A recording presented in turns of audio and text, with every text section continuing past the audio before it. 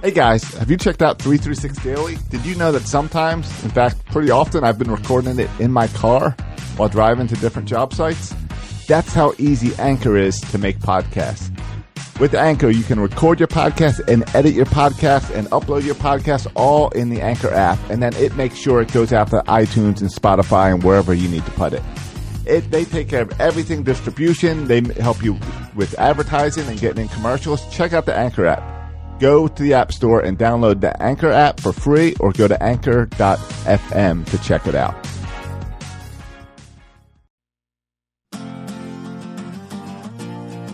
Section 336, Matt, Josh, and Bert are at the games hidden behind home plate. Let's go O's! Section 336.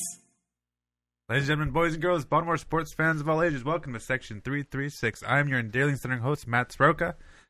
And as always, I'm joined by a guy who turned down an offer to be a commentator for the AAF League to continue to do this podcast for free, the button lover, Josh Soroka. Yeah, I could have done the AAF, except I would have had to know when those games are on TV. Yeah. I think they're on Saturdays, but then I saw people tweeting about it today too, so I don't know. Yeah, a lot. I didn't realize the games were on until people started tweeting about the AAF. So, good for them. We're also joined in studio today by Ryan Blake. Ryan, welcome. Hey guys, thanks for having me back. It's been a little bit, but I'm thrilled to be on. Yeah, we're excited to have you on. The guy with the best Twitter account in Birdland. It's debatable, but I'll take the compliment. Yeah, well, not your personal one. We're just dealing with the OO's fans' problems. We'll praise you on that one.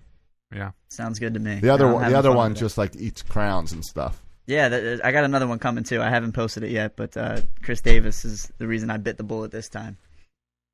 Hey, Bert. All right. Hey, we delayed your intro of Bert long enough. yeah. 7:30 hard start, huh? Well, we don't mess around in this place. 7:33. What's up, Rag Guy Blake? Hey, man. How you doing? Doing good, man. It was the countdown was going on for 20 minutes, and once that hits the buzzer, the buzzer, boom goes the dynamite. That countdown on Facebook started 6 hours ago.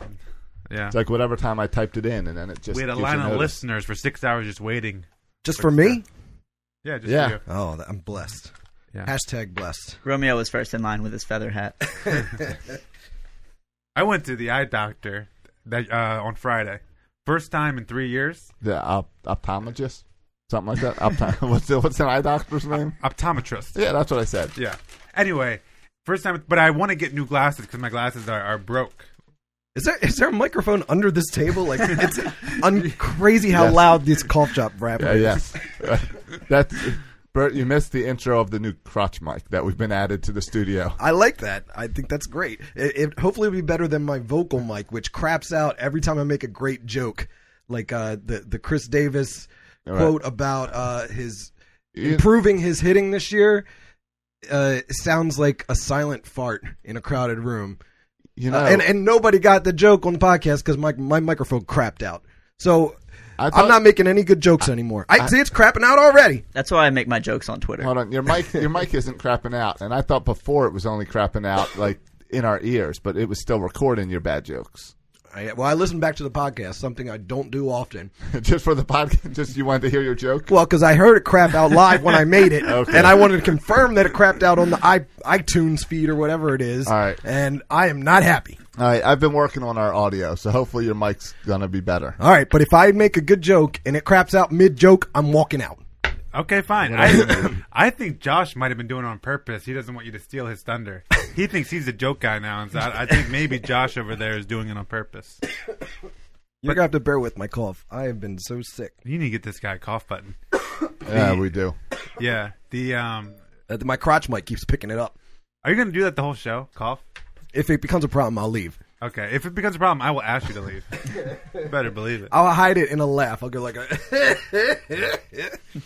All right. We got a lot to get to. A lot of baseball talk and Orioles talk. It's been a busy week. Real quick, the eye doctor. Oh, yeah, back to this. Eye doctor. All right. It's you go to the eye doctor. For me, it's a very stressful experience. Not just because they blow the air into the eye. Like, that's stressful stuff. You know, when they shoot the air into the eyeball. Mm-hmm. Like, I almost will not go just for that part. Just because I know that happens. Mm-hmm. Okay. But the most stressful part is, and the whole thing's stupid. You go in there, you look at a chart. But I needed new glasses, so I wanted to update my prescription so I could buy new glasses. Right. But you guys know, and so I went through it. I did the whole thing. It took like 20 minutes, and then at the end, there's that attractive lady there who says, "Do you want to purchase some of our glasses?" Yeah. And of course, my answer is no, Right. because they, it's twice as much. Right. I like to go to Warby Parker, get my 5 glasses, try them on, take my time. Trying them on there, it costs too much, and it's too stressful because you got to pick one right there. You know what I'm talking about? Yeah. Yeah. Yeah. But I just say no, and then Well, story's over. I know, but here's the stressful part for me, right? Because I say no, and that part's fine. But then after that, you know how I hate getting stuff for free. Like, I'm uncomfortable with the whole free process. Like, even when I get the free Dunkin' Donuts coffee, like, I feel like I have to get a donut just because I feel guilty just taking a free coffee. Josh feels bad getting it because Joe Flacco didn't earn it for him. Hey, I got free Dunkin' Donuts this week because some lady in the drive-thru ahead of me paid for my meal. Oh, that's nice. Did Yeah. you pay for the next person? I That's what did you not. do. I was You're stunned. supposed to pay it What? forward. What? I did pay it That was forward. probably going on all morning, and you put an end to it. You got paid forward. I might have ended it. Yes. Yeah. Well, good for you. But anyway, but what I need from them is the prescription for my glasses, which they won't give you unless you specifically ask for it. You got it. Yes. They're like super protective of it. Yes, and so, but when I go there, it's covered by insurance, so I pay nothing, right? Because I can get one check a year or whatever, so I pay Right. nothing. Right. But as I'm leaving, It wasn't free. Your insurance paid Right. $700 for you to do that. But I hope not, because he just had me look at a stupid board and say if I can see the knee, which, by the way, is also really stressful because he switches them back and forth, and my eyes get kind of blurry, and I don't know which one's better. I don't know. They both look like goodies, and that part's stressful itself. But anyway, I hate asking for the prescription because I feel like there's this understanding that I'm going to leave this store and go to Warby Parker yeah.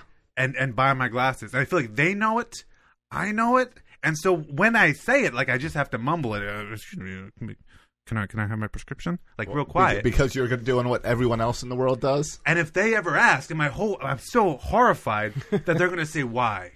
And then if they ever say why, I will literally sprint out the store, run away, and just never get my prescription.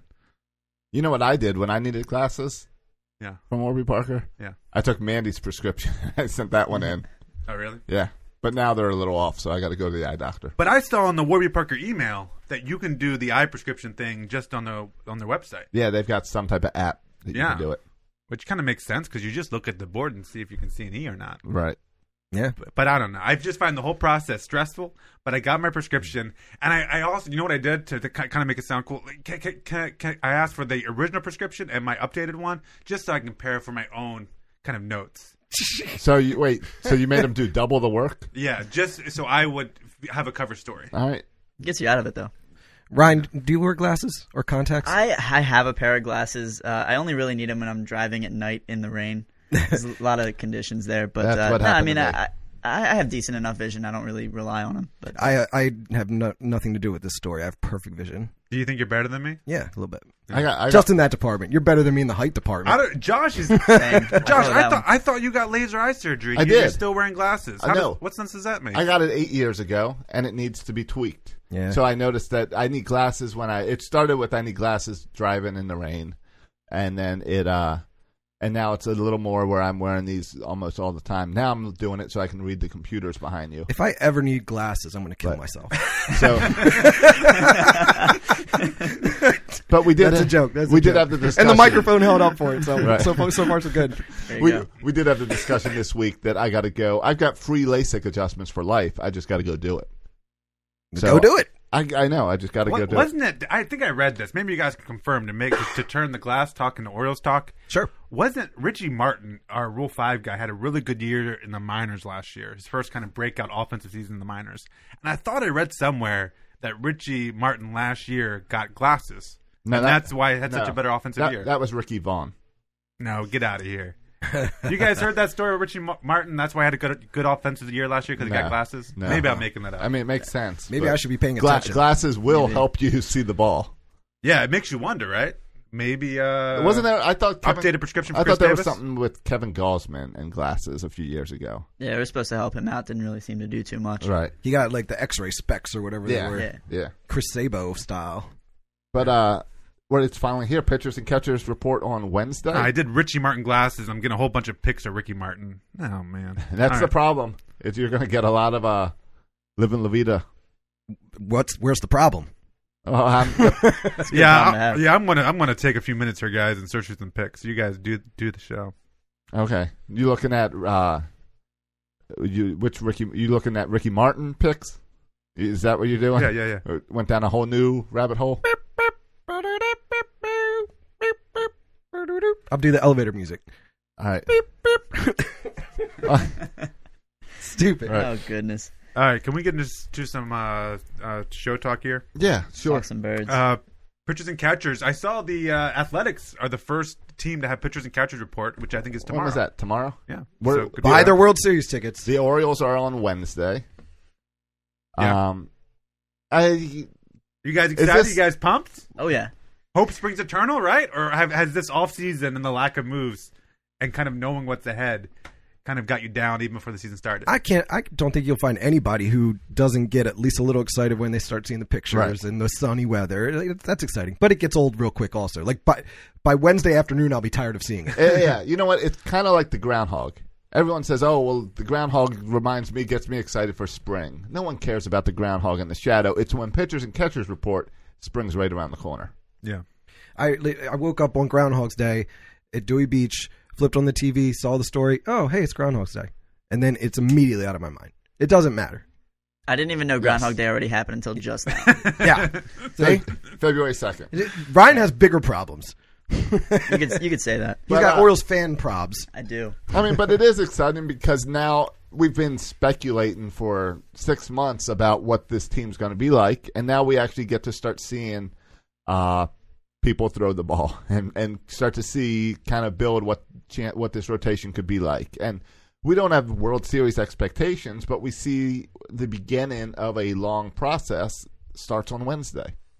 Yeah, no doubt. And I think, I mean, obviously we kind of know what's going to happen this year. It's not going to be much of an improvement from last year, if any. It might even be worse. But we're at that point where I'm encouraged by, you know, I went to FanFest and I sat there for Mike Elias and Brandon Hyde and Sig Mejdal and Kobe Perez. And I'm encouraged by what all of them said. They weren't spewing the same things that that Dan Duquette would tell us in terms of, you know, what we want to hear. And, Bert's got his audio on his sorry. computer Okay. again, throwing everything off. No worries. But, you know, I feel like when Duquette was in charge, it was kind of the same story every year. It's we're trying to compete. We're trying to, you know, put a good team on the field and try to compete for a wild card spot, make it to the playoffs, whatever. Now it's we understand that we're behind the curve. We need to catch up to the rest of baseball before we try to get ahead. And that's what's really encouraging to me is that they understand the position that we're in now and that it's going to be a process before we're competing. Yeah, and there's and we'll get in more to it as we get closer to the season. But there's a lot of, I think, players to be excited about and players to watch to see how they perform this year, both in the pitching and offensively. A lot of players that maybe you haven't heard of before that would be interesting, right? Because Mike Elias has been clear that there are going to be some players on this team right now that are going to be part of the future. Mhm. I don't know if we know who those players are quite yet. But I think we're going to find out pretty quick. And I'm Right. also really excited to see not just about Mike Elias bringing in players, but what he can do with the players that are already here as far as their development, right? As he introduces more of the sabermetric side of things, him and Sig Mejdal, how that'll affect a guy like Dylan Bundy, right? Could this might be the year that he takes a step with more information and data? You know, so I think there's a lot of things to be excited about, even if you know going in that you'll probably finish last in the AL East. I think Right. there's still some things to be excited about. It's chances to see, is Dylan Bundy gonna take that step? Can he lead this rotation into that future? And then it's guys like Cedric Mullins and seeing if he can really be our everyday center fielder. Yeah, all these outfielders, right? DJ Stewart, Sure. Austin Hayes, Cedric Mullins. Like the jury's still out on a lot of these guys.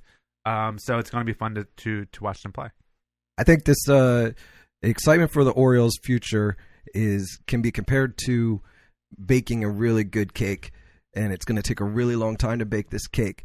But like when they hire Mike Elias, when they hire Brandon Hyde, that's like finding the recipe for the cake. And now Wednesday, when spring training starts, you're laying out all the pieces, ingredients, spatulas, pots, and pans. You're laying it all out and seeing everything you have, and then you start baking the cake. And it might take 4 or 5 years to build this cake, but once it's finished baking, it's going to be delicious. What kind of cake are we baking, Bert?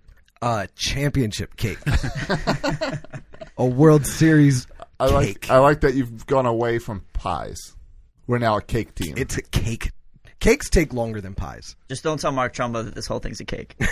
Yeah, I He'll should have be went with offended. pies. He'll Man, be Ryan. offended. Me and Ryan should have shown. Ryan can be my writer now for my stupid jokes. Are obviously the mic is working now, so my jokes are not working. Ryan will be my writer from now on. Well, you're 1 Sounds for good. 2 so far. Not bad. 1 for 2. I'll take it. Spring training's where we first met Ryan when he was a young lad. Yeah, that we true? interviewed Trip was Norton? it? Trip Norton. That's it. Yes. Oh, that's right. Yeah. That's right. That had to be at Right. least 6 years ago. Right. 4 or Yeah. 5. Yeah. And good for Tripp, still with the organization. That man's a survivor. Yeah. A one lot of of the people few. gone. He survived. Melancholy note here. Everyone's heard about it at this point, but the passing of Frank Robinson. We're going to dedicate more time in the show to Frank Robinson. We're going to actually have a separate show. We're going to get our dad in here. I feel a little bit inadequate talking about Frank Robinson. I mean, my biggest memory of him is on the opening of the 1989 Why Not video. He's the manager, and he gives kind of the opening speech to the players about Sure. Well, and hustling that's and fundamentals. and that's but where- we didn't get the chance to watch him play. Right, we didn't. And I pulled up a highlight of him playing. I can play in a second but what really stood out to me is the highlight is when we'll talk about the Joe Angel news, because the announcer on this is not what we're used to. But I'll play that with Frank Robinson. But what stood out to me, is I know Frank Robinson as the manager, and as the manager who turned the team around. And it makes me think a lot of Brendan Hyde and this team and Mike Elias. We think of Frank Robinson as he brought that winning way back to Baltimore. So, and I mean, as a player, he kind of started that winning way back in the 60s. And it's amazing that he only played for 6 years with the Orioles, but made such an impact that he's an Oriole in the Hall of Fame. Obviously, it took them. Everyone says it took them from a good team prior to '66 to the great team that they were after '66, winning the pennants, winning the World Series. He was that it factor. Yeah, and there's a lot of I've read a lot of articles about Frank Robinson. There's a lot of good stuff written out there from him. This is one of those cases where I went back to newspapers, and by newspapers I mean newspaper websites like WashingtonPost.com and BaltimoreSun.com to read what kind of because that's where you'll find the old baseball writers who actually played with or not played with him, but were Covered him. We're covering him when he was playing. Whereas some of the young bloggers, no offense to them, but I'm not going to read your stuff about Frank Robinson because you didn't watch him play. And that 66 season is really unbelievable, right? Because in 65, the Reds, the guy in the Reds, DeWitt, right? The general manager said, "Hey, you know what? You're kind of washed up, Frank. You're on the downcline. An old 30. Yeah, you're an old 30. You're past your prime. We're moving on from you." And we gave up hardly anything to get him, right? Well, we gave up a pretty good pitcher. The pitcher we traded ended up winning a bunch of games, too. All right, fine. But I think in the long run, I think we got the better, We did. the better Of of course. the deal. Of All right? course. And Frank Robinson, the year he came, right, 66, after he's being called old and washed up, opening day hits a home run, goes on to win the Triple Crown that year, wins the MVP, leads the Orioles to the World Series, becomes a World Series MVP in 66. And the rest is kind of history. But I mean, Right. That's He's like still- the most amazing year after you're called out as being kind of washed Isn't up he past your still prime. the only player to win MVP in both leagues? Yes. Okay. And the first African American manager in both leagues, of course. Yes. So he's like a larger than life figure, right? He's one of those iconic names. I think he was number 4 on the home run list when he retired, and Right. kind of pre-steroid era. We're gonna get our dad on who actually watched him play at some point. And Yeah, do he another wasn't episode. available this weekend, so we'll get him in a couple weeks. And if you've been listening to Section 336 as far back as August 2015, you will remember when we did our show live at Club 66 in Harford County, and my uncle came on as a guest and told us a story about how he saw Frank Robinson naked once. I should have had that audio pulled. I forgot in about that honor. story. Can we That's pull that true. for our special Frank Robinson episode? Yeah, we'll have to pull that audio. That's a must. Here is Frank Robinson hitting a home run in Game 1 of the 1971 World Series. Pitcher and making the newspapers and radio.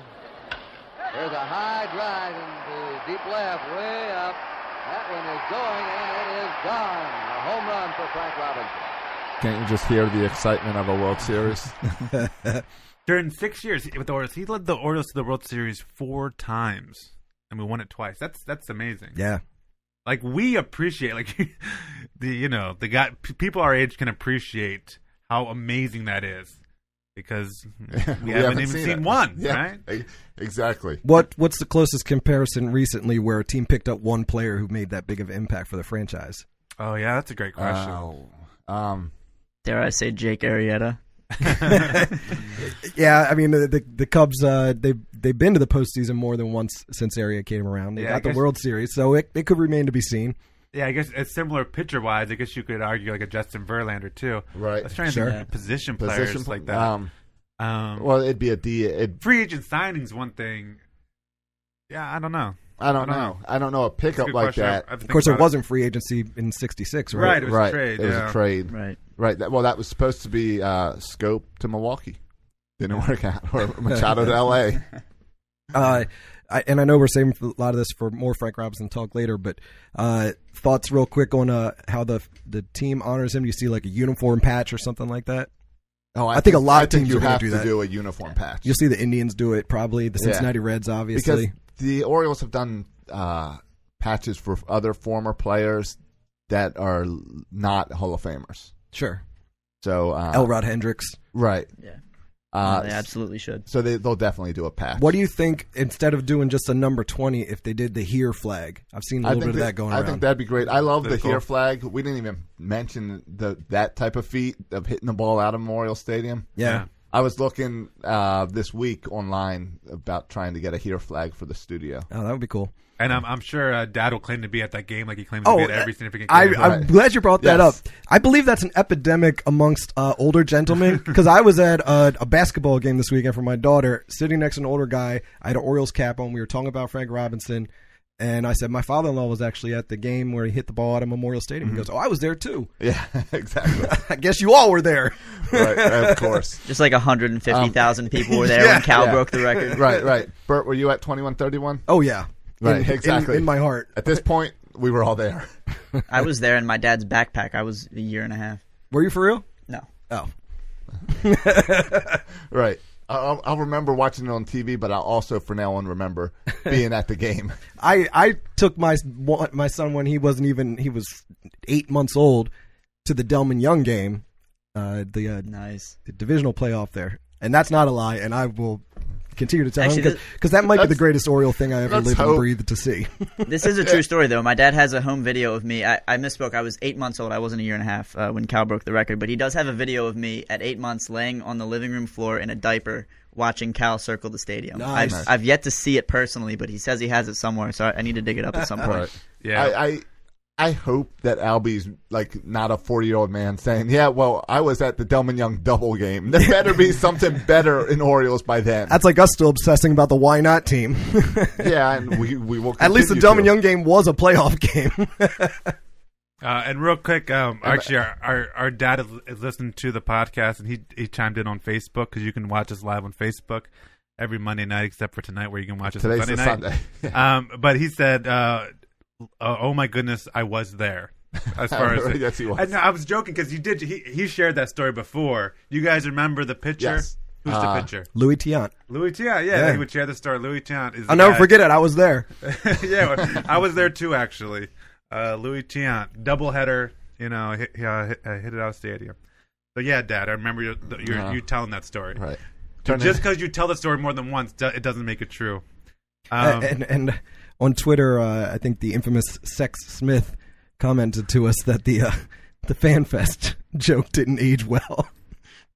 Where the Oh yeah, help me out here. Yeah, Am I- yeah, am I- yeah. No, Yes. you're right. You're right. You're No, right. I'll You're just, right. you guys just stare at me You're like right. I'm. No, you're I right. forgot for a second. All right. No, I feel for the guy who asked the question at FanFest. I feel like he must have had some inside knowledge then. Yes. The opening fan question was about the whereabouts of Frank Robinson. Yes. Yeah. And no one. And Nothing no one had about an the answer. current team, but where's 83-year-old Frank Robinson, Right, and why yeah. isn't he doing more to support this organization? And you, really in bad taste, made jokes about it. Oh, I didn't know he was dying. Sorry. Of course you didn't. Of course. I'll just stop making jokes about everyone because everyone is dying. Actually, Well, they could. just slowly, Well, like know- this team is rebuilding, You know, making who, a cake. you know who's not dying? Who's that? Zach Britton with an H. Yeah, he's hot now. Hot fire, Zach. You see this news that Zach Britton with an H has been wrong the whole time? Yeah. That's not how you spell his name? Well, I don't know about that. Yeah, so I saw he switched it, so now he wants to go by Z-A-C-K. Yeah, so, So like Zach again, Morris. Right. Apparently, Again- that's his given name. And I'm in this whole thing, I'm disappointed in the Baltimore beat reporters that they never caught on to this. Because Ken Rosenthal shared that all of Zach Britton's contracts have him with a K. Oh, really? Yeah, that everything he signed, all his contracts, all his official stuff is with a K. And the reason he's now making this official and get rid of the H is because he's in New York. He wants to do sponsors and be in commercials and all this stuff. Yeah. So that's why he's going with his original name. Yeah. Speaking of beat writers, did you see Rock's tweet? He's going to go by ROCK now. Yeah. Rock Kabako. That was a good one. But no, this is. I mean, Zach changing his name. It's bigger news than when we found out Fausto Carmona was really Roberto Hernandez. This is a huge deal. No, I disagree. I don't think it's a huge deal. He signed with the Yankees. No, it's just weird. He's dead to me. And He's I dead like- to me because he's with the Yankees. I do like the timing that we can keep our Zach Britton and they can have the Zach with a K. Yeah. And by the way, according to my Google Doc, I get the red squiggly line under Z-A-C-K. So they don't see that as the correct spelling of the name. So that's I don't think your spell check does names. sure. Z-A-C-H isn't underlined. All right, I don't know. I don't want to offend anybody who listens to the show named Zach. Well, it's but you've already offended people who. it's common knowledge the top three spellings of the name Zach. Number one, obviously Z-A-C-K. Zach Britton got it right. That's the right way to spell it. that's not It's the number coolest one. way to That's spell not it. the number one. That's not the most popular. But And whatever. I Go think ahead. that I H go is the on. cooler that The way. H is the most popular, but whatever. opposite. It might be the most popular, but it's Yes. not the coolest. The second coolest Okay, is just cooler. Z-A-C. Z-A-C. Zach. No, that's not even a real way. to spell Zach. Z-A-C-H. Wasn't that the dude who did like Ghost Adventures on some TV show? I'm sure it sounds like something a Z-A-C. cool guy named Zach, just Z-A-C would It do. matched his hair. His hair was super cool. You would do Z-A-C over Z-A-K? No. Oh, well, that is how Zach... Z-A-C is Zach- in the middle. So ZAC is Zach Efron. Perfect Oh, yeah. example. Perfect example. Thank you. Well, on Britain's Wikipedia page, first of all, they're quick because they already changed his name to Z-A-C-K. But on his Wikipedia page, it says his full name is Zachary Grant Britton, spelled Z-A-C-K-A-R-Y. Oh, well, that's just So when messed it's up. when it's Zachary, you usually see it with an H. Yes. Right. So now he's wrong, actually. I mean, if Wikipedia is as accurate as it always is, Yeah, I mean, if your name's Zachary and Yeah. you shorten it, unless you spell your name Zachary with a K. Well, that's what he is. That's what I'm saying. It's spelled That's- Z-A-C-K-A-R-Y. Oh, it is. Yeah. yeah. Well, that's As Bert said, if Wikipedia is as accurate as Yeah. it tends to be. well, that's a different way to spell Zachary. Yeah. Then it says known professionally as Zach Britton, Z-A-C-H. But it's so weird because it's not like he went 2-3 years at this. He was in the Orioles organization for like 20 years. Yeah. He's an old guy. Yeah. I mean, and you would think, I mean, it was up to him, right? At some point, he could have said, hey, guys, I mean, let's get my name right. Right. It's like if Cal and breaks Isn't the it a little bit streak, weird that and he then he didn't say says, "Actually, I'm Cal with a K." Yeah. I mean, it's weird that he never said anything. I- And I want to know, how did he sign his balls? Sounds like a personal problem. Or all right, how did he sign his cards? Like, if you got a Zach Britton signature, or did he just do Z Britton? Yeah, I'm sure we can look up Zach Britton's signature. I mean, Let's get to the I'm bottom still of with this. Matt on this, though. This is more of a Yankees problem. Yeah. Yeah, definitely. Yeah. As someone with a An few Oriole Zach name. Britton signatures, it definitely looks more like an H. But it's, I mean, when you're cursive scribbling it, All H right. and K looks So the same. either way, Let's get a handwriting analyst in here. Either way, he's been helping promote the lie. Yeah. He could have corrected it at any point. Yep. I don't know what his game is. Yeah, but he's dead to me, too. Same Yeah, with he's Mike dead to me. Messina's All right. dead He's to me, dead too. to me. Yeah, they're all dead to me. All right. So what Pick a hat. What matters to Oriole fans then? Pacoda Okay. projections? Pagoda? Is that where you want to go? I don't Yeah. know, do we? Yeah, let's talk about Pacoda projection. So they have us to win 57 games this year. So I don't know who over there is drinking the orange Kool-Aid, thinking that somehow we're going to be better than last year, Right, win 10 57 games. 10 more wins. Pacoda always thinks Orioles are going to be awesome. Pacoda loves Orioles so much. What? Don't they always put us in last? Yeah, they always Yeah, they put us always- in Okay, last. you're throwing me off. Yeah. Do you guys care about the Pacoda projections? I didn't last year, but maybe I will this year. Yeah. It's something to talk about in January, February, but Yeah. who cares? Yeah, I was looking at some of the, like, they have us, like, they give the runs scored, how much they think runs scored. Well, and And they, doesn't it all start with how are you going to project anything when we don't know the starting rotation? We don't know the outfielders. We don't know who's playing second base. Yeah. Like, how do you project when you don't know players? I mean, I think you have a good idea. You take guesses, right? I think VR is going to be a second baseman. You can take a good guess All at right, that. who's going to be your shortstop? Richie Martin. They're or guessing Ricky that Martin. Yeah, they're guessing that Ricky Martin will be it. But I saw they have us giving up or scoring 672 runs, and they have us giving up 902 runs, which is by far the most in baseball. And I thought that sounds kind of high.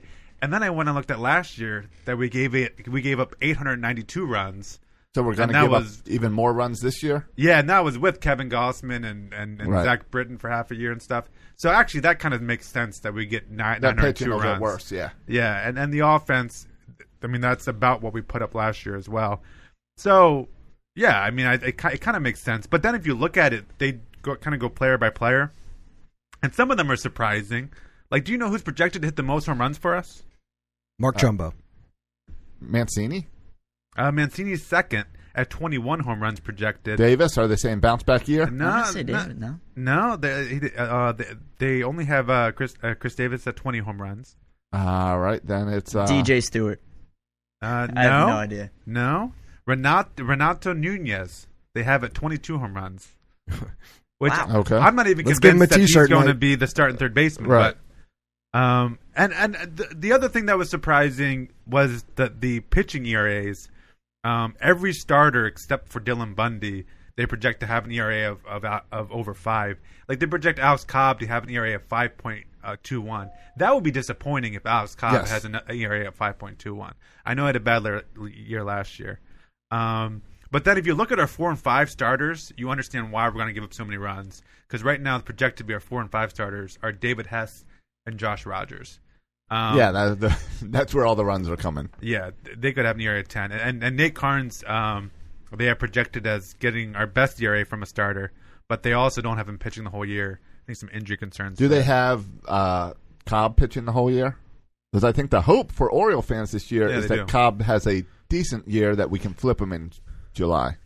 Well, yeah, but not with a Not with a 5 5.21 point ERA. Yeah, sure. And the other, just surprising, if you look at the bullpen, they really have bad projections for the bullpen. Or they think they're going to be really bad. Like Michael Givens at 4.58 ERA, that seems really high. The one that's shocking is projections has always done this with Richard Blyer. They really never liked Richard Blyer. Okay. Blyer, right, for the Yankees, he had a short stint with the Yankees where he pitched 23 innings and had an ERA of 1.96. Then, in 2017 with the Orioles was his big year, ERA of 1.99 over 63 innings, like a full season as a reliever, ERA of 1.99. Last year, before he got hurt, his ERA was 1.93. So every single year in the majors, the 3 years, he's had an ERA under 2. Do you know what Pacoda has him? His projected ERA? No. 4. 5.32. Good grief. An Well- ERA over 5 for well- a guy his entire career has been under 2. Isn't that kind of crazy? I don't know. Maybe they see it as the Orioles' defense is going to be so bad that Well- there's nothing that will not be helping pitchers. Right. Like I think that's probably part of it. For all the numbers are inflated, probably because bad Not to pitching, inflate but- it to 5.31 though. Yeah, they have our best reliever ERA. If you're just looking at ERA, our best reliever they have as Tanner Scott. Friend of the show. They don't know anything about us.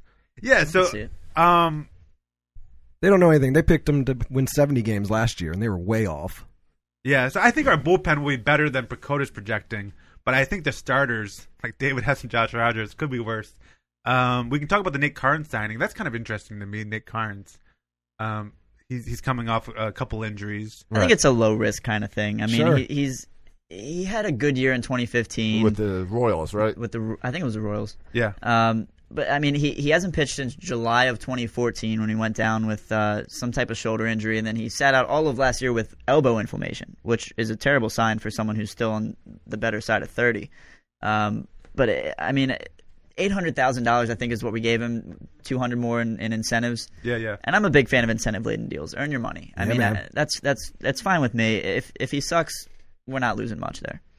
Yeah, and if he works out, best case scenario, you can also, because he's still under his arbitration years, you can still Yep. bring him back next year for really cheap. Yeah. So he's not like a guy that has to perform or you cut him or trade him. Like, no, you can keep him on next year. He can be part of next year's team too.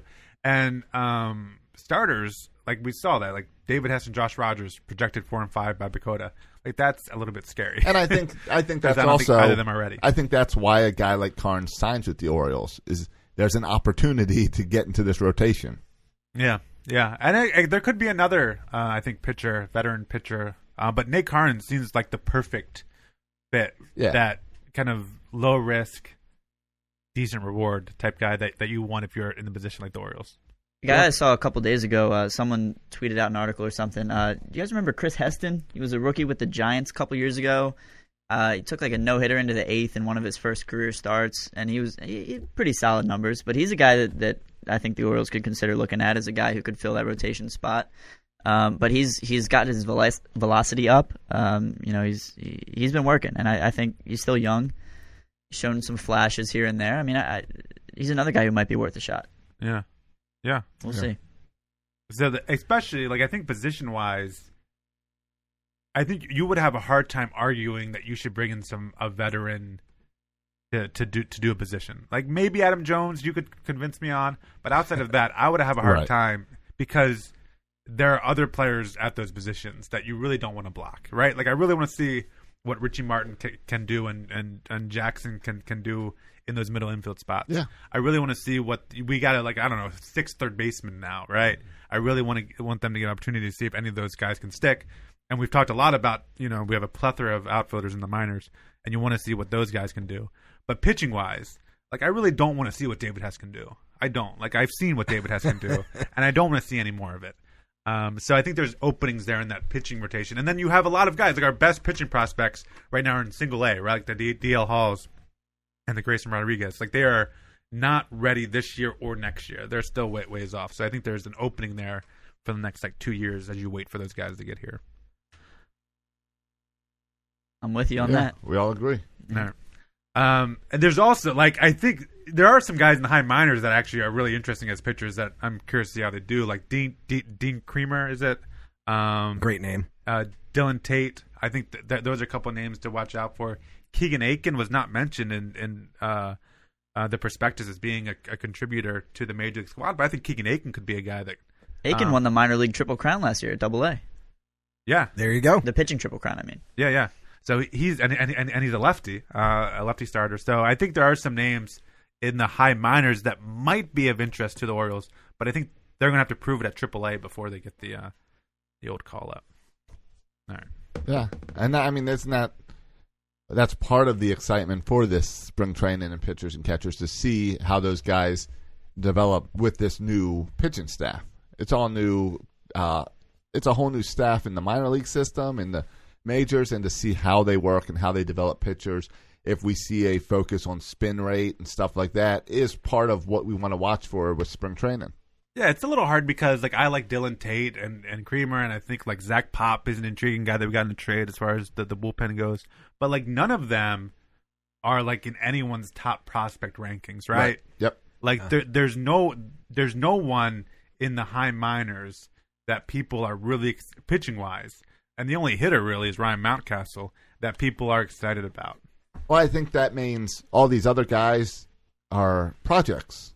And Right. when you're bringing in this new staff, maybe they can do something with these projects to make them click and turn them into those high prospects. Right. You see, this is not in the show notes, but you see Keith Law ranked the Orioles dead last as far as farm system Yes. goes. Yep. Keith Law is an idiot.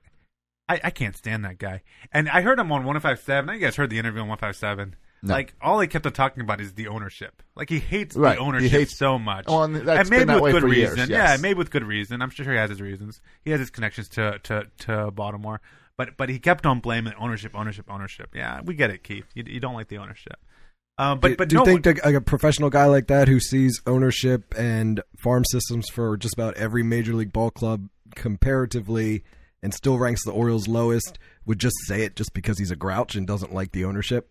Yes. He's being unprofessional? Well, no, I don't think so. I think with everything, right, we all bring our own bias into things, right? Of course. Even if we don't realize we're being biased, right? So they might not be dead last, but they're pretty darn close to last, and maybe his bias pushed them to the bottom. I mean, I don't know if Fangraphs have released theirs yet, but I've read articles in Fangraphs saying that they would be projected around 20. So they're not a top 10 farm system, but I've never seen Keith Law is the only guy that I've seen put him near last or dead last. Okay. And I think like if I was asked to do this, I would probably rank the Orioles higher than I should because I would be pro Orioles biased. Like I think everyone has these bias that even if they're not aware of it, they kind of have, because you watch players over and over again and you like certain players more than others. Like that's bias, right? That you prefer certain players over others. And he even mentioned, I heard him on I heard him on Buster Olney's thing where he lives in New York or something. Delaware. Delaware. He lives in Delaware. Well, anyway. What's his address? I don't know his address. I just want to talk. But I guess he lives by some organization that plays a whole bunch of games. And so he says he sees a lot more of that team. And so that might have, skewed his rankings to like the team a little bit more. Which is like understandable if you see a whole lot of it. Yeah, but any reporter who covered the Orioles during the 14 losing seasons and all of that time with Peter Angelos, during the real hatred of Peter Angelos, has a issue with Angelos. Yes. Yeah, so, and like I said, with good reason probably. Yeah, so I could totally get that it's hard to trust that anything good could come out of that organization. Yeah. And like he didn't have, for example, like he didn't have Ryan Mountcastle as, I don't think he had him as a top 100 prospect, when most other people have him as a top 100 prospect. I know there's some issues with his defense, and that becomes kind of interesting, right? Like Vlad Guerrero, he didn't have as his number one prospect, even though everyone agrees Vlad Guerrero is the best hitter, right? But in all the minors. No. But who was his number one? Did you know? Shortstop. I'm blanking on the name. It was a shortstop, and this whole argument was because the shortstop could influence the game more, and his base running was better, and all of that. He compared it to the Miguel Cabrera, Mike Trout fight they were having a couple years ago over the MVP, right? Like best hitter as opposed to all around player. Anyway, well, the best thing to come out of being ranked last or thought to be the bottom of the barrel in all of this is you just got to prove them wrong. Everyone likes a good underdog story. It could be why not 2019, like we've talked about 100 times already. 30 years later, Frank Robinson just died. Put that to rest. Now we need a new why not put a team. patch on. Right. Put a patch on it. Yeah. Well, the one thing we didn't talk about Frank Robinson is the Orioles' legacy. And remember, Frank Robinson is the player that Buck Showalter got upset because Josh Hart didn't know who Frank Robinson was and made him go do a book report on Frank Robinson. On him. Yeah. Right. So maybe Bert's right. Maybe this whole team of young guys can get behind the legacy of Frank Robinson and go have fun this year. And get us almost to the playoffs. Right. Hey, sometimes the best seasons are the ones when you go in with no expectations. I agree with that. You play loose. Sometimes you play better when you play loose like that. You got nothing to lose. That's like in the NFL when it's getting close to the playoffs, end of the season, you play these garbage teams with nothing to lose, and then you see some upsets because they're going to throw some crazy stuff out there. You got nothing to lose. Why not? Exactly. See, the Orioles run a Philly special out here this year. One other thing about the Bakota projections. Yep. I know there's a lot of talk about tanking, but if you look at the projections, like the Orioles are projected to have the worst record in baseball. Right. No need to tank. Yeah, but if you look at like the NL Central is fascinating. They have 3 teams at 81 wins, all tied for 500. The last and the top team at 88 wins. But I think that's a divisional effect where it shows you like a lot of those teams are very even in that division. Where the Orioles are getting a lot more losses because they're in a team with the Red Sox and the Yankees. They're in the division. So they're going to – I think that's kind of showing divisional bias and how your division affects your team. Sure, and according to Bakota, the AL East is the only team that has more than – in the American League, the only division in the American League that has more than one team finishing above 500. And they have 3 teams in the AL East, the Yankees, the Red Sox, and the Rays, all projected to finish above 500.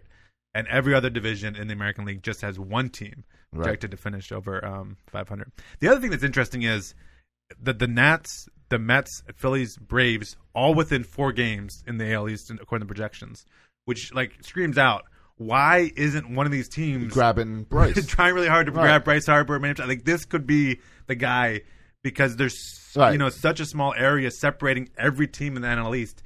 You would just think that. One of those players is going to get you 4 wins. Yeah, it could push you over the top. So yeah. If all you kind need of is 4 amazing. wins or a small number like that just to push you over the top. Of course, everything I'm reading, the reason Bryce Harper's not getting signed because he's not that good. Yeah, Overhyped. Yeah, Yes. that's the narrative. He now. was really only had one good season. Yeah. I don't know if that's true or not, but that's what people on Twitter tell me, and that's what I'm I don't inclined to believe. Yeah. I say they don't. I wouldn't sign him just for the hairstyle. If you want to change my opinion on something, just tweet it at me. It usually works. Yeah. We'll see. I'm still not convinced that they're gonna. I still think they still could get big money. I think it's very We'll see. interesting. I think they could. It's really strange that it's gone this long, and that there's not been, like, the latest rumor was Machado 7 years, 220, and if that's the highest number we're hearing, then Yeah, I don't that's believe it. very surprising. I think I there's a believe it. couple teams pussyfooting around, and then once somebody makes a serious bet, then they're all going to start showing their real hands. Yeah. Because that's the thing, right? They Yeah. just what did Bryce Harper just met with the Giants.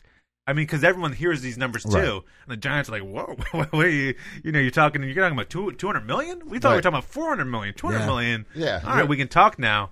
And so I can't imagine they're really going to sign for 220. I think it's going to be a lot more than that, but we'll see.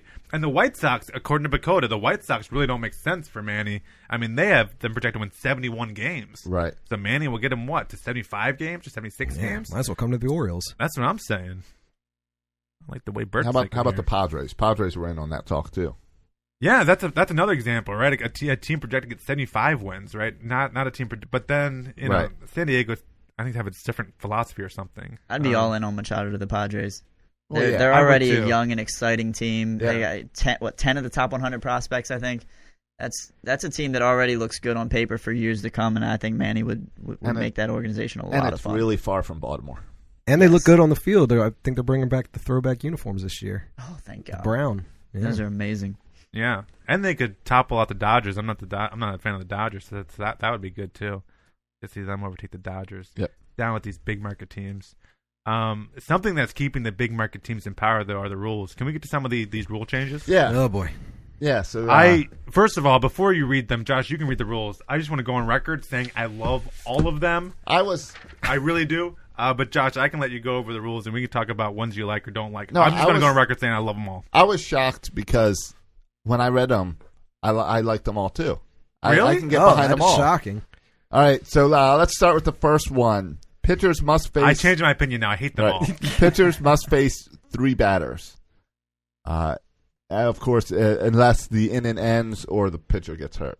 But a pitcher must face 3 batters when they come in. Right. But except This when the is inning ends, I feel like it's a big accept, right? It's a big accept. If you go in with 2 outs, you get one guy out. Right. You can be done. You Right. did your job. Yeah.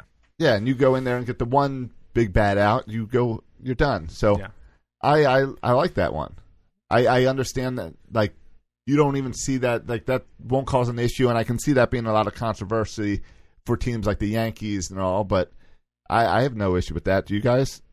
I don't have an issue with it. I think it's pretty solid. Although the one thing that might upset me about it is it might take away some moments like Chris Davis hitting a homer off Boone Logan in I don't know if you guys, I'm sure you do, remember that game, the Cal Statue night. Yeah. And they brought him in after Jones and Reynolds went deep. Boone Logan came in just for Davis, and Davis For had the the one first batter. pitch onto Utah Street. Right. Yeah. It might take away some scenarios like that, but all in all, I mean, I think it's a solid. That's to speed up the game. Yeah, that's to speed up the game. Why don't they just stop warming up from the pitcher's mound when you're bringing a guy from the bullpen? He's already been warming up in the bullpen.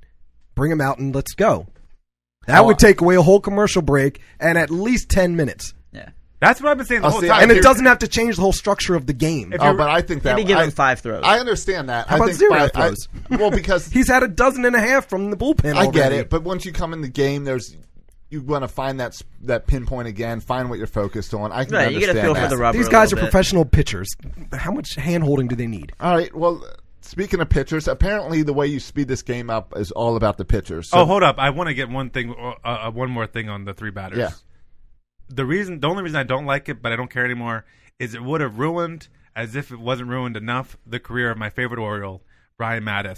If they had this rule when Brian Mattis was his lefty specialist, just for Ortiz. just for Ortiz and yeah, Hamilton, that was the only reason he was there, and it would have ruined his career faster than his career was already ruined. Yep. But I also think it's kind of a non-story because I think even lefties nowadays, most pitchers pitch like an inning. Yeah. and I it's- think the game is changing to be the relievers are so dominant coming in 100, whether you're lefty or righty. I mean, Josh Hader isn't coming in there pitching to one guy, right? Like most of the good relievers, and a lot of them now are really good, are throwing an inning anyway. So I don't think it's as big of a deal as it would have been maybe even 5 years ago. Right. Or I like this scenario. What about you bring in your closer to get the final out in the bottom of the ninth, and he gets that out to end the game, but he hasn't faced 3 batters yet, so they technically could get 5 outs. Burgess found a loophole in the rules. Yeah, Right. Well played. I'm sure. How about it continues? He has to start the next game. Yeah, That's right. I like that one too. That'd be interesting. I think you're going to get a lot of faking injuries, though. Of course, 'Cause they'll be abused. Yeah, Right. yeah. A lot of blisters. Yeah. You mean the managers and pitching coaches will play Right. dirty? That doesn't sound right. Or just going out there and break the guy's finger. I'm sure they. Get 'em off the I'm mound. sure they ran the numbers to even propose this as a possible rule change. I would just be curious to see them, like how many scenarios, percentage-wise, per game or whatever, is there a relief pitcher that would potentially alter this rule? Right. Like I think. Why of does it even need to be a thing? It's like the Yankee Red Sox rule. Like those are the only teams I can think of that do this. What that each game needs to be 6 hours long? Yeah. Then and use 3 pitchers in one inning. Yeah. I don't know, and there's a lot of people, a lot of baseball guys who are pushing back against all these rules and saying like, Don't pace of change play the is game. fine, the Yeah. game's not Old-timers. broken. Yeah, Which is normally the side I take. Yeah, that's why I'm shocked. I know. I know. I'm shocked actually too. That's why one of the reasons I said I agree with all of them because I thought it would make you mad. Josh Which is draws the disappointing line for me. where we change the rule to run to third base instead of first base. Yeah. Too far. That's too far. Yeah. But I think any game that's not trying to adapt and evolve and get better is dumb. And I think what these are these proposed changes. All right, so these are ideas, and I like that we're coming up with ideas to make the game better. Or you just become stagnant and you're not trying. Like try to be better. And as fans, I think we've adjusted and we've learned with watching the NFL that the NFL adjusts their rules every year, and we see them generally improve. All right, next rule is a 20-second pitch count. I thought they were already doing that, to be honest with you. It's being done in the minors already. It's being done in the minors, and they've done it like we've seen the pitch clock at the stadiums, but I guess they've never enforced it. Yeah, I don't think they've really. I don't enforced it really. much, but I don't really care about that one. Yeah. All right. Just for the Give or record, the average pace between pitches by a Yeah. pitcher is 24 seconds. Too long. Okay, Shave 4 off there. so they're going to have to speed that up. Yeah, Little and bit. I think most of that happens though late in the game with relievers. So Yes. I wonder if you can I don't know. But I think the good thing about it, the reason I would like it, is because we like more offense. I think that would be more offense because pitchers have less time to kind of get collected, take a breath. You know, you're forcing them to get more of a workout, pitch faster, make more mistakes, presumably leading to more offense. Well, that's also why, and to keep this with pitchers, it's also why they mentioned that they're looking into lowering the mound. And I think that is about offense, and that the pitchers are getting too dominant, so they're trying to bring offense back by lowering the mound a little bit. That or injuries. I think those are the two things with the lowering of the mound. Mm-hmm. The strikeout rates are a little bit crazy now, Right. right? The amount of It's all or strikeouts nothing. in games of baseball, it's a little bit crazy. Yeah. No longer are pitchers trying to. I remember reading an interview with Adam Archer like 5 years ago, and his whole thing was he wanted the hitter to make contact in the first 2 pitches, and like he rather would have had a single in the first pitch than like a 10-pitch strikeout. Like he would rather Right. guy get just a single first pitch so he could keep his pitch count down and go deeper into the game. But now players don't care about going deeper into the games. They don't care if they throw 12 pitches to one guy. They want to get a strikeout. They don't want to make contact, and I think it makes the game less entertaining Yes. when all you have are strikeouts and walks and home runs. Boring. And you don't have balls being put in Right. place. Because when you have balls being put in place, you have more exciting defensive plays, just more runners on base, stealing, like just more exciting baseball. Yeah. Now, these rules, they're proposed for even this season, right? Some of them could be go in effect in 2019. Yeah, but some of them everyone kind of knows are not realistic. Right, of course. Like the 26-man roster or the DH. Or the We'll get DH. to. And Yeah. that's the next one up is the DH for both leagues. Yeah, this one gets my... love it, Get love your it, goat. love it, love it, love it. I, I'm all in. That's, I'm all that's in the on DH. one where I want the American National League to play by the same rules. I don't know if I like the DH or not, but I totally understand that players love the DH because it adds another roster spot. It prolongs a lot of careers. So I get why the players' union wants the DH. So if that's what it takes to make the same rules for all teams, especially now with interleague play, then you got to have the DH in Yes. both. I like the DH in both leagues for a couple reasons. The first one being the pitcher that we slobber over for his ability to hit is Madison Bumgarner, right? Yeah. He's the guy who with the Giants, he hits a few home runs. He's got Yeah. 17 career homers. Good for him. He's a career his on base percentage in his career is .228. He's a 183 hitter, and this is the best of the pitchers that's hitting, right? Yeah. It's almost a free out. You get bases loaded, 1 out. You got the pitcher coming up to the plate in the National League. You want more offense, Right. you add the DH, Yeah. right? You don't lower the pitcher's mound to get more offense. You add another hitter into the lineup. I think if you're the Cincinnati Reds, you want to have Jesse Winker in the lineup instead of Anthony DeSclafani. If you're the Dodgers, you want Alex Verdugo instead of Rich Hill or Clayton Kershaw at the plate. I think it's better for the game to have offense where offense should be. Yeah. Not to mention, it helps the American League teams recruit pitchers. How many pitchers have left the Orioles and then they're outstanding in the National League? And part of that is because they face a pitcher. Exactly. And we'll see They guys. go through an 8-man lineup. Right. We'll see pitchers sign in the National League to kind of rebuild their stats before coming to the American League.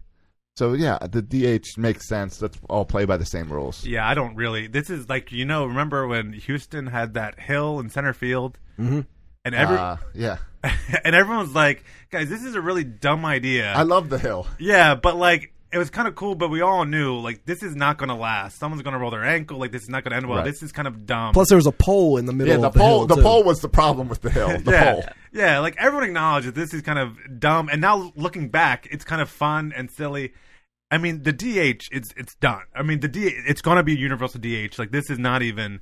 It's just a matter of when, not if, right? If not now, you're going to get it at the next bargain and agreement. in 20 Right. years, we'll think like how silly it was that we actually had, guys making $200 million whose job it was to pitch, running around the bases. Like Dylan Bundy, was it last year, 2 years ago when he rolled his ankle going Right. around third base? Like, it's dumb. It makes no sense. It gets all of Ryan Blake's points are true, and it adds more offense, and you get the. I mean, you think about guys like in the National League, like Schwarber and Joey Votto, who could really use that DH spot. Use a day off. Yeah, and they suck defensively or they get old, and it's better for fans, better for owners because their expensive pitchers aren't getting hurt.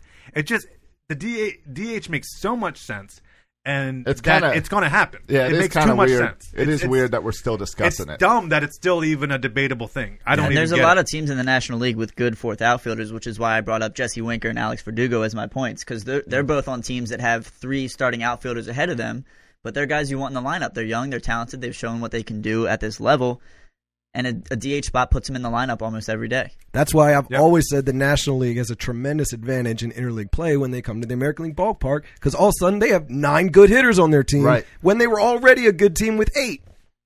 Yeah, and I took the opposite approach because we have someone in the American League designed to be in that DH spot, Right. That we're paying to be, and they don't have a guy. But paid. that- Yeah, but they but- obviously have a guy sitting on the bench every day Right. who could some people put have up Verdugo, some people don't have. And that's Verdugo. where still American- better numbers than Right. the pitcher. And that's where we were always True. penalized when we went to a National League park. Well, I don't know if we're penalized because our pitchers can't hit. Their pitchers Right, can't but hit. we had a guy that we would always count on in our lineup who now can't pitch. Oh yeah, Or you have to trot him out and play first base, even though he's not a good first baseman. Right. or put Trumbo in Just the to get his outfield. bat in the lineup. All right, another rule is to raise the roster to 26-man, which, I can take it That's or leave fine. it. That's sure. I mean, what's it now, 25? 25. So you add in one slot. Doesn't affect me. Right. Don't care. What I am surprised with roster talks is that there was no talk on this having to do with the September call-ups. Because I do hate the September call-ups. I wish they would cap that to 26. Yeah, or the only thing I want is September call-ups is say that day here are my guys I'm going to use. Yes, that's So you don't have 20 pitchers that you could use. exactly. Now that 26-man roster limits your Literally. pitchers to 12.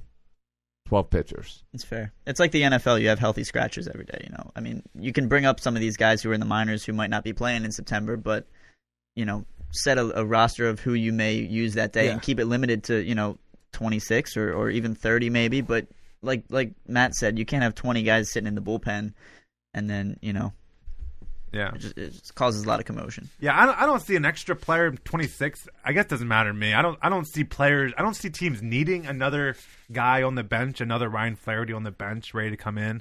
I don't see the need for that. But if it makes players happy, it's definitely a players thing. Make players happy.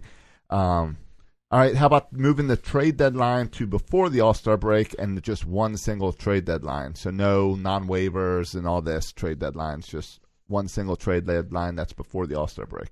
What's the advantage of having it before the All-Star break as opposed to I think July 31st? Like what we saw last year with Manny Machado going to the All-Star game as an Oriole and not knowing if he was going to be an Oriole 2 weeks from then. Yeah, and that's I true. think it then gives those teams in the playoff hunts a little bit more time with their new toy. It's maybe a 3-month rental instead of 2. I guess so, but then teams have to decide quicker if they're really going to compete. I think- Because the All-Star game really doesn't fall. Does it fall at the true halfway point of the season? No, it's a little after. It's like 83 games or something. Yeah, Yeah. it's close. But I think I don't know really. I think it's a logistical thing because of how they have multiple trade deadlines that we as fans don't pay attention to. We only pay attention to like whatever the main one is. The big one. Yeah. So I think it's just combining all those. All right, I love this one. The draft penalties for too many losing seasons in a row. I hate this one, but okay, go ahead. I like this one. I don't know because I don't like tanking. And I think if this is what it takes to get rid of tanking, the NBA tried to solve it with a lottery system. And I don't want lottery coming to Major League Baseball. I don't want getting your number one draft pick have to do with a ping pong ball popping up that says Orioles. So I don't know. I like finding a way to discourage tanking. I don't think the MLB draft, no MLB team is tanking for the best college baseball player, though. Yeah, that's the thing, right? Like In NBA and football, they're going to come in and play and improve your team dramatically the very next season. Baseball, Yeah. that's never going to happen. yeah, But aren't we seeing a lot you don't of teams- tank for draft picks in baseball No. So what do you tank for? To save money? to save money. Sure. The fact that you know you're So maybe you're you not come gonna win. up with a like the different Marlins. penalty. But I And don't that's- even think tanking's a problem. You look at this year. Who's tanking? The Orioles are tanking. The Tigers are tanking. Maybe the Rangers are tanking. The Marlins are they tank every year. They're always tanking, and I named 4. That's kind of it. Yeah. All the other teams are kind of competitive or trying to be competitive. right. So it's not like half the league is tanking. I'd like 4 teams. And it's implying too many losing seasons. Like you've been tanking for multiple years. Right. Like there's an 8th grader out there that you really want, but we need to tank the next 5 years so that we can get him when he's eligible for the draft. It's to discourage teams from copying the Astros, which lose 5 straight years, so they get the number 1 draft pick for 5 and then bring them all up together. Yeah, well, It's trying to avoid that. but what have we seen happen? When is that ever going to What have happen? we seen happen Right. with the Phillies and the Braves Yeah, it and the doesn't Yankees work. a couple years ago? But no, they always go faster than they think they're going to go. Yes. So the losing seasons they think maybe it'll be 5 end up being just like 2 or 3 You know what? losing seasons. What I'd like to do, It's not like teams are losing for 10 years straight unless you're the Orioles and you're trying to win actually. rather than, I'd like to see some type of penalty on if you're making a certain amount of money in revenue and not spending a certain amount of money. I'd like to see that type of penalty rather than what your on-field product is. Josh, you That have to sounds look like at communism. Yes, it is. You have to look at every rule through how does this affect the Orioles? Exactly. And so you want rules that help small market teams that don't punish teams for not spending money. Yeah, this is totally to help like Yankees and stuff get draft pick, keep them good. I Exactly. totally get that. Exactly. Like the Yankees aren't going to have losing seasons. So they're going to punish small market teams like the Marlins and the Orioles who have to tank to get good again. Like the Yankees can just replenish. The Orioles aren't in a position financially where they can do that. So you have to have some down years. And so I feel like this rule punishes small market teams and helps big market teams. And that's how I look through every kind of, when you talk about organizational changes or like changes in the rules of drafts and stuff, how does it help big market compared to small market teams? To make sure, like, this is what baseball needs to have small market teams compete year in and year out with the big market teams. And the luxury tax has actually done a really good job of this, right? Because teams hate to go over the luxury tax because all of a sudden owners got really greedy and care more about money than winning recently, which is great for the Orioles. But so that's why I don't like that rule. I'm with Matt on this one, and I think, Matt, another reason that I think you dislike this rule is because if the Orioles had been penalized for losing so many seasons in a row, they might not have had the 4th overall pick when they took your favorite player, Brian Mattis. Yeah. It's true. That's my only point on that topic. Yeah. Well, and actually, the Orioles probably would have been better off having a later pick and not picking Brian Mattis. But Probably. Major League Baseball did make one change they announced this week. The disabled list is now called Disabled. The disabled list is now called the injured list. here's the You got- quote from Major League I Baseball. want to hear this explanation. It says, the principal concern, this is a quote from Major League Baseball, the principal concern is that using the term, quote, disabled for players who are injured supports the misconception that people with disabilities are injured and therefore are not able to participate or compete in sports. As a result, Major League Baseball has agreed to change the name disabled list to the injured list at both the major and minor league levels. All standards and requirements for placement, reinstatement, etc. shall remain unchanged. This change, which is only a rebranding of the name itself, is effective immediately. Did they kind of just see the way culture's going and were afraid of a lawsuit? Was there like a commission of disabled people who found it offensive every time someone said DL? I don't know, but now we got to talk about the IL. Who's on the IL this week? Yeah. Yeah, I'm still calling it the DL. I'm sorry. Yeah, what Rule 5 guy for the Orioles is now on the IL instead of the DL? But what I want to know is I don't think this has gone far enough into society. Like my wife, who is ready to give birth at literally any second, she has to take disability to when she has the baby. Right. Mm-hmm. So all of a sudden she's disabled, right, after she has the baby for a period of time. And I fill out a form for long-term disability just in case myself as well. But she should, in the hospitals, she should fill out not a disability form. Injured. Yeah, an injured form. She should take injured leave, not disability leave. It's all about inclusiveness. That's right. It's Gotta just keep a everybody word, together. though. It like I know. you're either able or what's the opposite of able? Disable. Yeah, and and when you're in disabled list, you're temporarily disabled from performing this task. Right. Yes. Which So I think you were makes sense to me. not able to play Right. baseball. Yeah, it was the disabled to play. But like Josh said, we're just conforming to the culture that it is what it is nowadays. It's true. I can't wait till I'm dead. Because talking a lot about death. Because I'm disability. coming, Frank. Because the term disability can mean a couple of different things, right? Sure. So I think they're trying to be a little more clear with the terminology. I don't really care. And you know what? And I'm still calling RBIs Yes. too, just for the record. Not RBI. Not RBI. But it's runs batted in. It's not run batted ins. I don't care. RBIs. RBIs, baby. All right. Well, that's the proposed rule and the one change from Major League Baseball. We do have one more change. I think coming to the Orioles. Hasn't been officially announced. Yeah. But it's been kind of reported, but not really reported. Well, are you calling Rich Dubroff a non-reporter? I think last I checked, Rich Dubroff, Right. friend of the show. Last I checked, Friend of anybody? Right. Last I checked, he is a reporter, and Right. Rich Dubroff has reported this. Yeah, BaltimoreBaseball.com. Yeah. That's where he's right now. So he reported that Joe Angel is retiring and will not be calling this upcoming season. Yeah. This hits at my heartstrings a little bit because, I mean, I'm a radio first kind of guy. I'm a radio baseball guy. You want to hear a little, Joe? Sure. Let's do a couple of Joe Angel calls. I'm a big He fan. delivers to Ramirez, who swings and he lines it over Machado, and that's a base hit. That ball is heading for the corner. Now Matuk is headed for third. He's going to be waved in. Here's the Machado relay, the tag. They got him! They got him! They got him! They got him at the plate! And that's how the ball game ends. The Machado relay. They got him at the plate. And the Orioles in the win column. That's a good one. That's my favorite Joe Angel call. Yeah, no, that's a great one, and it's a lot different than what we heard with the Frank Robinson call. Here's another because the things that we think of with Joe Angel is another one in the win column, and then his home run calls. So here's a Mark Trumbo Let's see home if, run. Trumbo can jumbo for a win here. Fly ball, left field, right back there, right back there, way back there, right there, bye-bye. A Trumbo jumbo has won it on opening day in the 11th inning. And the Orioles in the win column. Now Trumbo is at home plate, and he is being mobbed. All right, there's a couple. No pie, though. Trumbo's fun sometimes.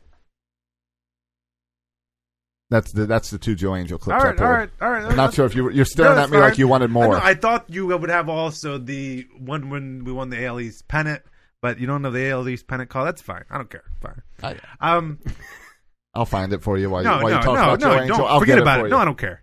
But no, I love Joe Angel. I loved the Joe Angel Fred Manfra kind of going back and forth. It's a little, but now Fred Manfra retired last year. Yeah. Now, apparently Joe Angel this year. It's weird that no one else though is reporting it. The Orioles haven't announced it. I was reading the Rich Duboff article, and it says like he reached out to Joe Angel and he reached out to the Orioles, Right. and neither of them would comment on it. But according to an industry source, Rich Duboff is running with it. I saw some people tweet at Rakubako, and Rakubako saying, he doesn't Ball feel and 2 comfortable. strikes. Now the burly right-hander Tommy Hunter out there trying to send the Orioles into the postseason. Goins back in. Hunter takes a look. Still looking. Now he says yes. And now he's ready. And he delivers.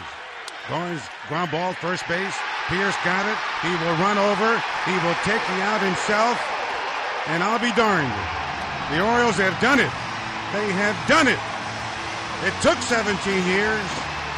But on this Tuesday night, September 16th, 2014, the Orioles are back in the Eastern Division win column. They are the champions. And they do it with their 91st win. Champagne for everybody.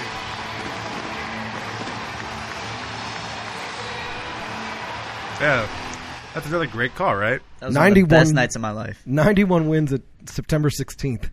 That's insane. Yeah, we won't see that for a while. No. Yeah, and there's Remember, a- we had tickets for the very next night. I was hoping they'd lose that night so we could. Yeah. Well, There we Ubaldo go. was starting that night, so I went in. I went to that game and I wasn't confident because I was like, "Well, Ubaldo's on the Ubaldo, hill. yeah. Probably That's wait till right. tomorrow." Yeah, the next game was kind of a dud. Can't really build upon the Not night as before. memorable, yeah, No. as the night before. And then a week after that, Evan Meek grooved a fastball to Derek Jeter to send him off into the sunset. Oh yeah. But yeah, it'll be Orioles can't have the glory for too long. so it'll be interesting to see who replaces Joe Angel, and if how Yeah. they do you think that Joe Angel retiring and time in of deciding not to come back this year has anything to do with the fact that the team's not going to be very fun to call this year? Oh, sure. Sure, I mean, he's 70. He's like, I can't do this anymore. Right. That I has can't to do this play for into it a another little bit. 14 years. He's 71. I was looking at his Wikipedia page. It's kind of crazy. You forget, I don't know, like how much people have lived and experienced. He started in the 1970s with the Giants as a broadcaster. I didn't know this about Joe Angel. He was with the Marlins when they won the World Series in '97. He called the Marlins winning the World Series in 1997. I didn't realize that. Pull the either. audio. Yeah. I looked for it. I looked for Oh, the really? audio because it says on his Wikipedia page, it says his most famous call was Game 7 of the '97 World Series as Edgar Renteria singled off Charles Nagy. He quote, I guess Angel said, "A 5-year-old child has become king." Oh man, And I was looking for that audio everywhere, and I couldn't find it. that's a sports announcer's dream to make up a phrase like that. Yeah, other fun facts about Joe Angel, since I'm on his Wikipedia page right now. It says Angel's son, Jonathan, was one of the stars of the teen sitcom Saved by the Bell, The New Class. Oh, I liked the new class. Yeah. It didn't last very Though long. I think stars is, saying a bit too much. I think he was just one of the recurring roles guys. I don't think he was. Right. He was just in it. He wasn't he wasn't Zach Morris. And So that's all. Only Screech was the only character that carried In the over. new class? Oh, and Belding. Yeah. I don't know. I didn't watch The New Class. Is that when New Class isn't when they went to college? that was one? the college years. Yes. Did New Class come before or after the college years? Many years after, I think. Oh, this is a recent reboot. Like a new class was when they tried to say, "Hey, let's reboot it." He was a regular character in the first 3 seasons. Jonathan Angel I think there were only 3 seasons. played Tommy D. I'm shocked that there were 3 seasons There were 7. of the new class. Yep. Okay, I clearly didn't watch the new class. Yeah. What were we talking about? Oh, Joe Angel. So his replacement? I don't know. I mean, really like listening to games on the radio. right. And So- usually they get good guys to do it, right? Like Joe Angel is great. Ben McDonald's the guy who everyone praises when he fills in. Yeah, but the problem is but he's not he's more of like the second guy, the color right? analyst guy. Yeah. Yeah. Yeah, and that's what. And I also love my favorite. Ben McDonald's is my second favorite color analyst. My favorite is Dave Johnson. But none of those guys have like taken the lead role like Right.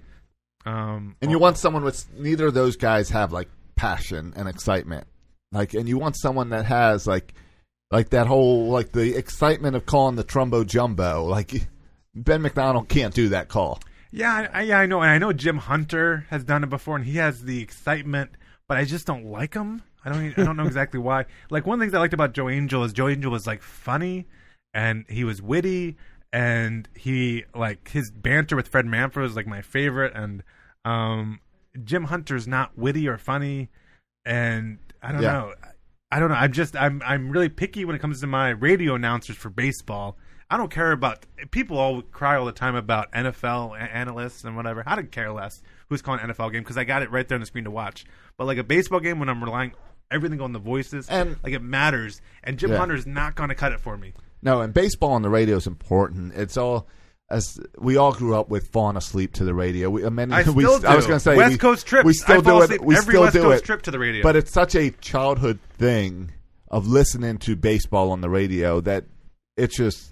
Yes. It's something we still do as adults, so it is something picky. John Miller in my radio, all growing up. Yeah, I know if I'll put on like a Nats game when I'm in D.C., I don't like their announcers. Yeah. So that makes me. That's where like we've had good announcers in Baltimore, and hopefully that continues because I don't want to listen to someone that's tough to listen to. Yeah, I don't care if Jim Hunter's on. I don't care if Jim Hunter's on TV. Like, do TV. I don't care. I don't care about announcers on TV, but radio. Yes, I need that voice. You need to paint that picture, and you need to. You need to be my friend on there too. Right. You're gonna be sleeping next to me at night. I need your comforting voice. I need you to be my friend, someone who I can connect with on a personal level. A real solid big spoon, if you will. Absolutely. I felt like I saw a couple of times. You know, you're just around the stadium. You saw Joe Angel walk by. Like I felt like, hey, that was my friend walking by. Sup, Joe? And he gave me a weird look and walked a little faster. That's fine. But I felt like I had the connect. I never will feel that connection with Jim Hunter. No. I could show up. I'd sit next to him at his Catholic church, and I would not feel that connection. He posts a lot of Catholic tweets. I follow you. I understand what you're talking about. I have a different relationship with Jim Hunter in that when I was a little kid, for the longest time, I wanted to be the next voice of the Orioles. I wanted to be a TV broadcaster. Yeah. I wanted to have Jim Hunter's job. Yeah, I would fall asleep with your voice in my ear. Well, I don't know if I would, but I appreciate that. No, so I was down at spring training with my dad and my grandfather, and we were outside after one of the games just waiting for autographs because that's a good time to get them at spring training. Yeah. And Jim Hunter came out of the tunnel and walked through all the crowd of fans, and no one seemed to really know who he was. And I was this little, 8-9-year-old kid, and I had a little just a little flip book of papers that I was getting signed. And I said, "Mr. Hunter, could you sign my book for me?"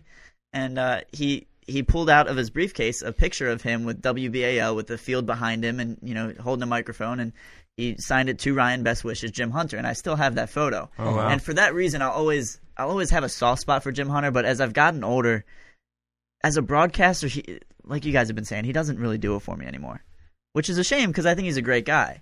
He's a good hype man. I like when he gets out on opening day with the bow tie and he introduces everybody. Yeah. He's an MC, but it's a different beast from being a radio announcer. Right? No, absolutely. Play-by-play guy. Matt, could you start going to Oriole games with pictures of yourself in your backpack? So if someone comes up and asks for an autograph, you can pull out a picture?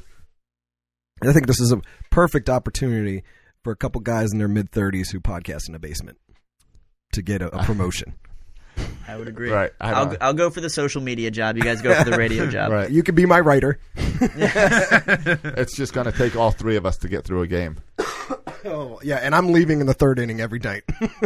I'll be the next Mighty Casey, just passing you notes. Here's your next joke, Bert. Yeah. Right, it was exactly. Fred and Joe Angel always had the cool nicknames for the sound guys. They had Casey. They had Tiny Tim Jones. Casey at the bat, the Mighty Casey, Tiny Tim. Yep.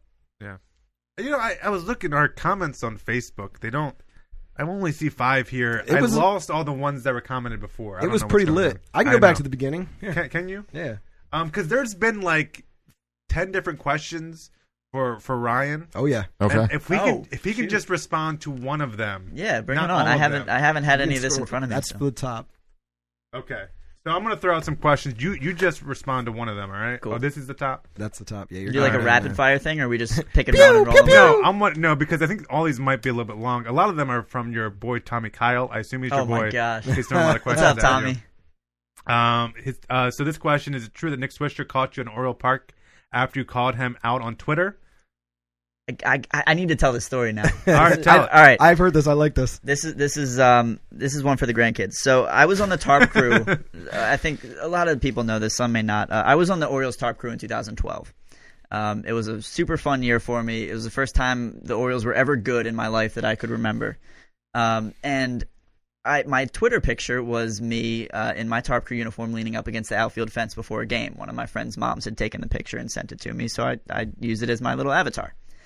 And the Yankees were in town, and the grounds crew sits in the cage out in right field. Yeah. And Swisher was the Yankees' right fielder, and he was up to his usual antics, where he's boisterous and having fun. Which, if he wasn't a Yankee, I wouldn't care. I would enjoy it. I like that kind of personality in He's a baseball. Yankee. But because he was is a Yankee, Yeah. I didn't like him. Hate that crap. Yeah. So, the Yankees ended up winning one night, and the Sounds team was about still right. in Baltimore. And he tweeted something about big win. It was nice to have a bunch of Yankees fans out at Camden Yards. And I responded verbatim, "Shut up! No one likes you. You're a douche." Okay.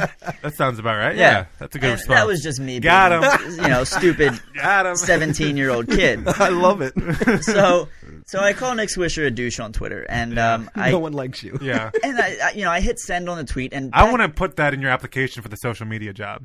I probably wouldn't get it if they knew about that. Yeah. So where was I? So I hit send on the tweet because back then I tweeted a bunch of nonsense and I didn't think of it. So Yeah, I hit careful. A send. lot of 17-year-olds get in trouble later in life for Yeah. things they tweeted when Yeah, they were 17. you might want to go Right. delete some of that. Yeah, but I should look back and see. But so I don't think anything of it after that. And I get to work the next day, and there's a couple of the full-time guys are sitting there just kind of snickering a little bit, and I don't know what's going on. And Nicole, who's the head groundskeeper, walks over towards me as I'm about to cut into the locker room, and she says, "Hey, Ryan, get dressed real quick. There's someone in my office who wants to talk to you."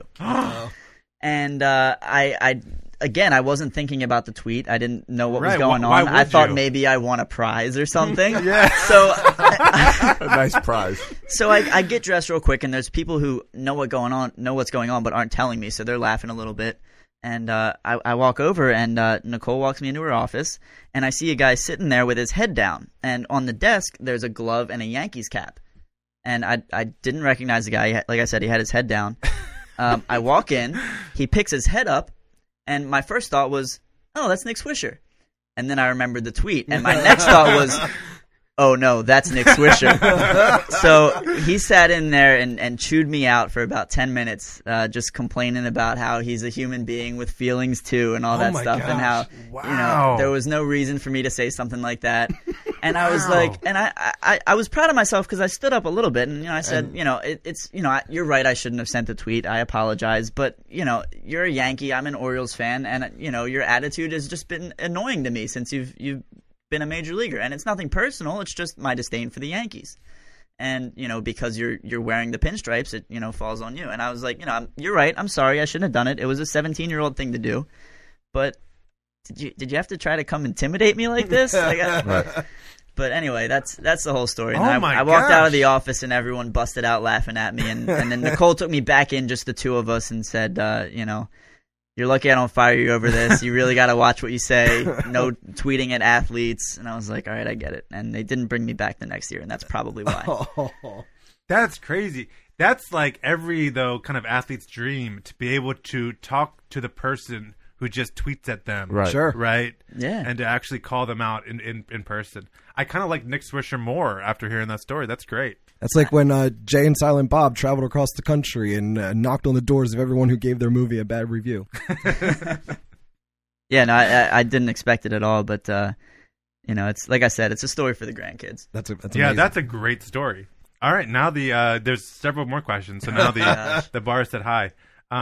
Here's another from your boy Tommy. He said, "Quick question: is it true that you got a Jim Johnson baseball with a piece of gum on it?" That is true, and that was the night I met Tommy Kyle. this was the 2011. It was September, and I had a couple friends who had just been hired for the grounds crew to replace kids who were going away to college or whatever. Right, or And, who were tweeting at players and then got fired. Exactly. So I was at a game with a friend, and I don't remember if it was Tommy or our other friend Kyle Andrews, who you probably know. He does a bunch of writing for Fox, and he's been on the show. He's been the here. fan. Yeah. Great guy. We've been friends since my freshman year of high school. But Kyle and Tommy Kyle were both on the crew, and my buddy and I went over to the bullpen after the game, and they used to do this thing where every time they would score a run, they would add a baseball to this little pile in the bullpen, and they would just kick them away or whatever. Jim Johnson at one point had walked over, taken his gum, and sat it on top of a baseball. I don't know why I wanted this baseball, but I asked either Tommy or Kyle to get it for me, and they did, and I took home a baseball that had a big wad of Jim Johnson's gum just plopped on the top of it.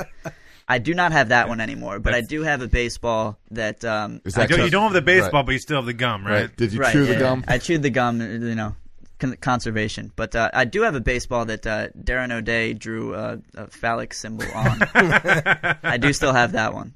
Yeah, you can't get rid of that one. No. Nice. Here's a question from Scott Magnus. He says, "When am I getting my $20 back, Balake?" I thought I paid him back. Well, apparently he doesn't think you paid him back. Maybe I didn't. I don't know. He bought me a Boog's barbecue sandwich at a game one night because I tweeted that I had left my wallet in the car. So that was nice. Scott was nice enough to buy Oh. me a Boog sandwich, and I know apparently what- I still owe him that money. And I know what I'm tweeting on opening day. I left my I wallet left my wallet in the car. Someone Yeah. buy me a Boog I'm sandwich. sorry. At Scott. We did Ryan Blake as a guest all wrong. We should have just started with all. Here's another one from Kyle Yeah, Andrews. you normally intro the guest at the top and asking questions about his life. It's I didn't realize that he had all these interesting stories. Here's one from Kyle. Ryan, Kyle Andrews, who we were just talking about. Ryan, tell the Mark Hendrickson story. You have a story about Mark Hendrickson? Oh, this has nothing to do with me. It has to do with Kyle. So this was also a grounds crew thing, and I don't know if it was when I was working there, if it was, like I said, the September before when he was, but he was coming back through the catwalk in center field, and there was a baseball sitting in there, and he was trying to get it back to the bullpen. So from what I remember, Kyle picked up this baseball, and instead of giving it to a fan or whatever, he chucked it back toward the bullpen, and it came within about 2 inches of taking Mark Hendrickson's head off, and Hendricks, reacted as you would when a baseball whizzes Right. by your head. Right. And, Probably like Nick Swisher reacted when he saw your tweet. Yeah. Right, Right. yeah. What is this kid? So I don't know what that was. So Kyle threw a baseball and almost hit Mark Hendrickson. Yeah. Too bad. Probably could have helped out the Orioles if he did. Mm-hmm. All right. That's our. There's some more questions on there. I'm not going to touch. Those grounds crew days were fun. Will they still be on the Facebook video afterwards? Because I Yeah. might respond to them. Yeah, you can go ahead and respond. Yeah, they're still to on that. there. Yeah. Cool. Well, Ryan, thanks for joining us. Yeah, I had a lot of fun. I appreciate you guys having me back. Yeah, it was a fast show. Covered a lot of ground. And it's a great show because now it's spring training. Yeah. It was a heavy news week. So a lot of fun ground to to get into cover. baseball talk. Yep. In the future, we'll get into more specific player talk, which I'm excited about. Hey, for the Orioles. quick congrats to 336er Jacob Rock, who joined the Army this week. Oh, well done, Jacob. That's cool, man. Congrats, bud. Very Good luck, cool. Jacob. All right, boys and girls, thanks for listening. Write us a review on iTunes. Subscribe. Follow us on Twitter. You should follow Ryan Blake on Twitter. Ryan Blake, what are your Twitter handles? I would certainly appreciate that. My personal is at RyeGuyBlake, and my Orioles account, which just hit 8,700 followers, and I'm very Hey-o. excited about that, is at Orioles Fan Probs with a Z, because I was 17 when I made that account, and I thought a Z was cooler than an S. Yeah, that's after. Is that what after you got called out by Nick Swisher? Did you say, okay, I got to start a different account without my name on it so I can start tweeting how I really feel? I think I made the account before the season started, before I even got the job on the grounds crew. So it was February of 2012 that I made that account. But the Nick Swisher tweet was from Rye Guy Blake. That was not from my Oriole Fan personal. Probs. Right, Yeah, right, yeah. right. That's how he found you. Right? That's how you should have played it off. It was a mistake. I tweeted from the wrong Yeah, account. I would go with the hack. Like your phone was I hacked. got hacked. Got hacked. Yeah. Anyway, you can follow me where my Twitter gets hacked occasionally at Section 336. You can follow Bert on Twitter. At Bert Rohde. And you can follow Josh on Twitter. At Josh Soroka. Thanks for listening, boys and girls. And as always, go O's. Thank you for listening to the Section 336 podcast. Please go to iTunes and Facebook for all complaints or the occasional compliment. If I were you, I would not take any baseball advice from these guys. Josh and Matt were raised by an Orioles-obsessed father, and Bert fell in love with Don Mattingly. He has a thing for mustaches.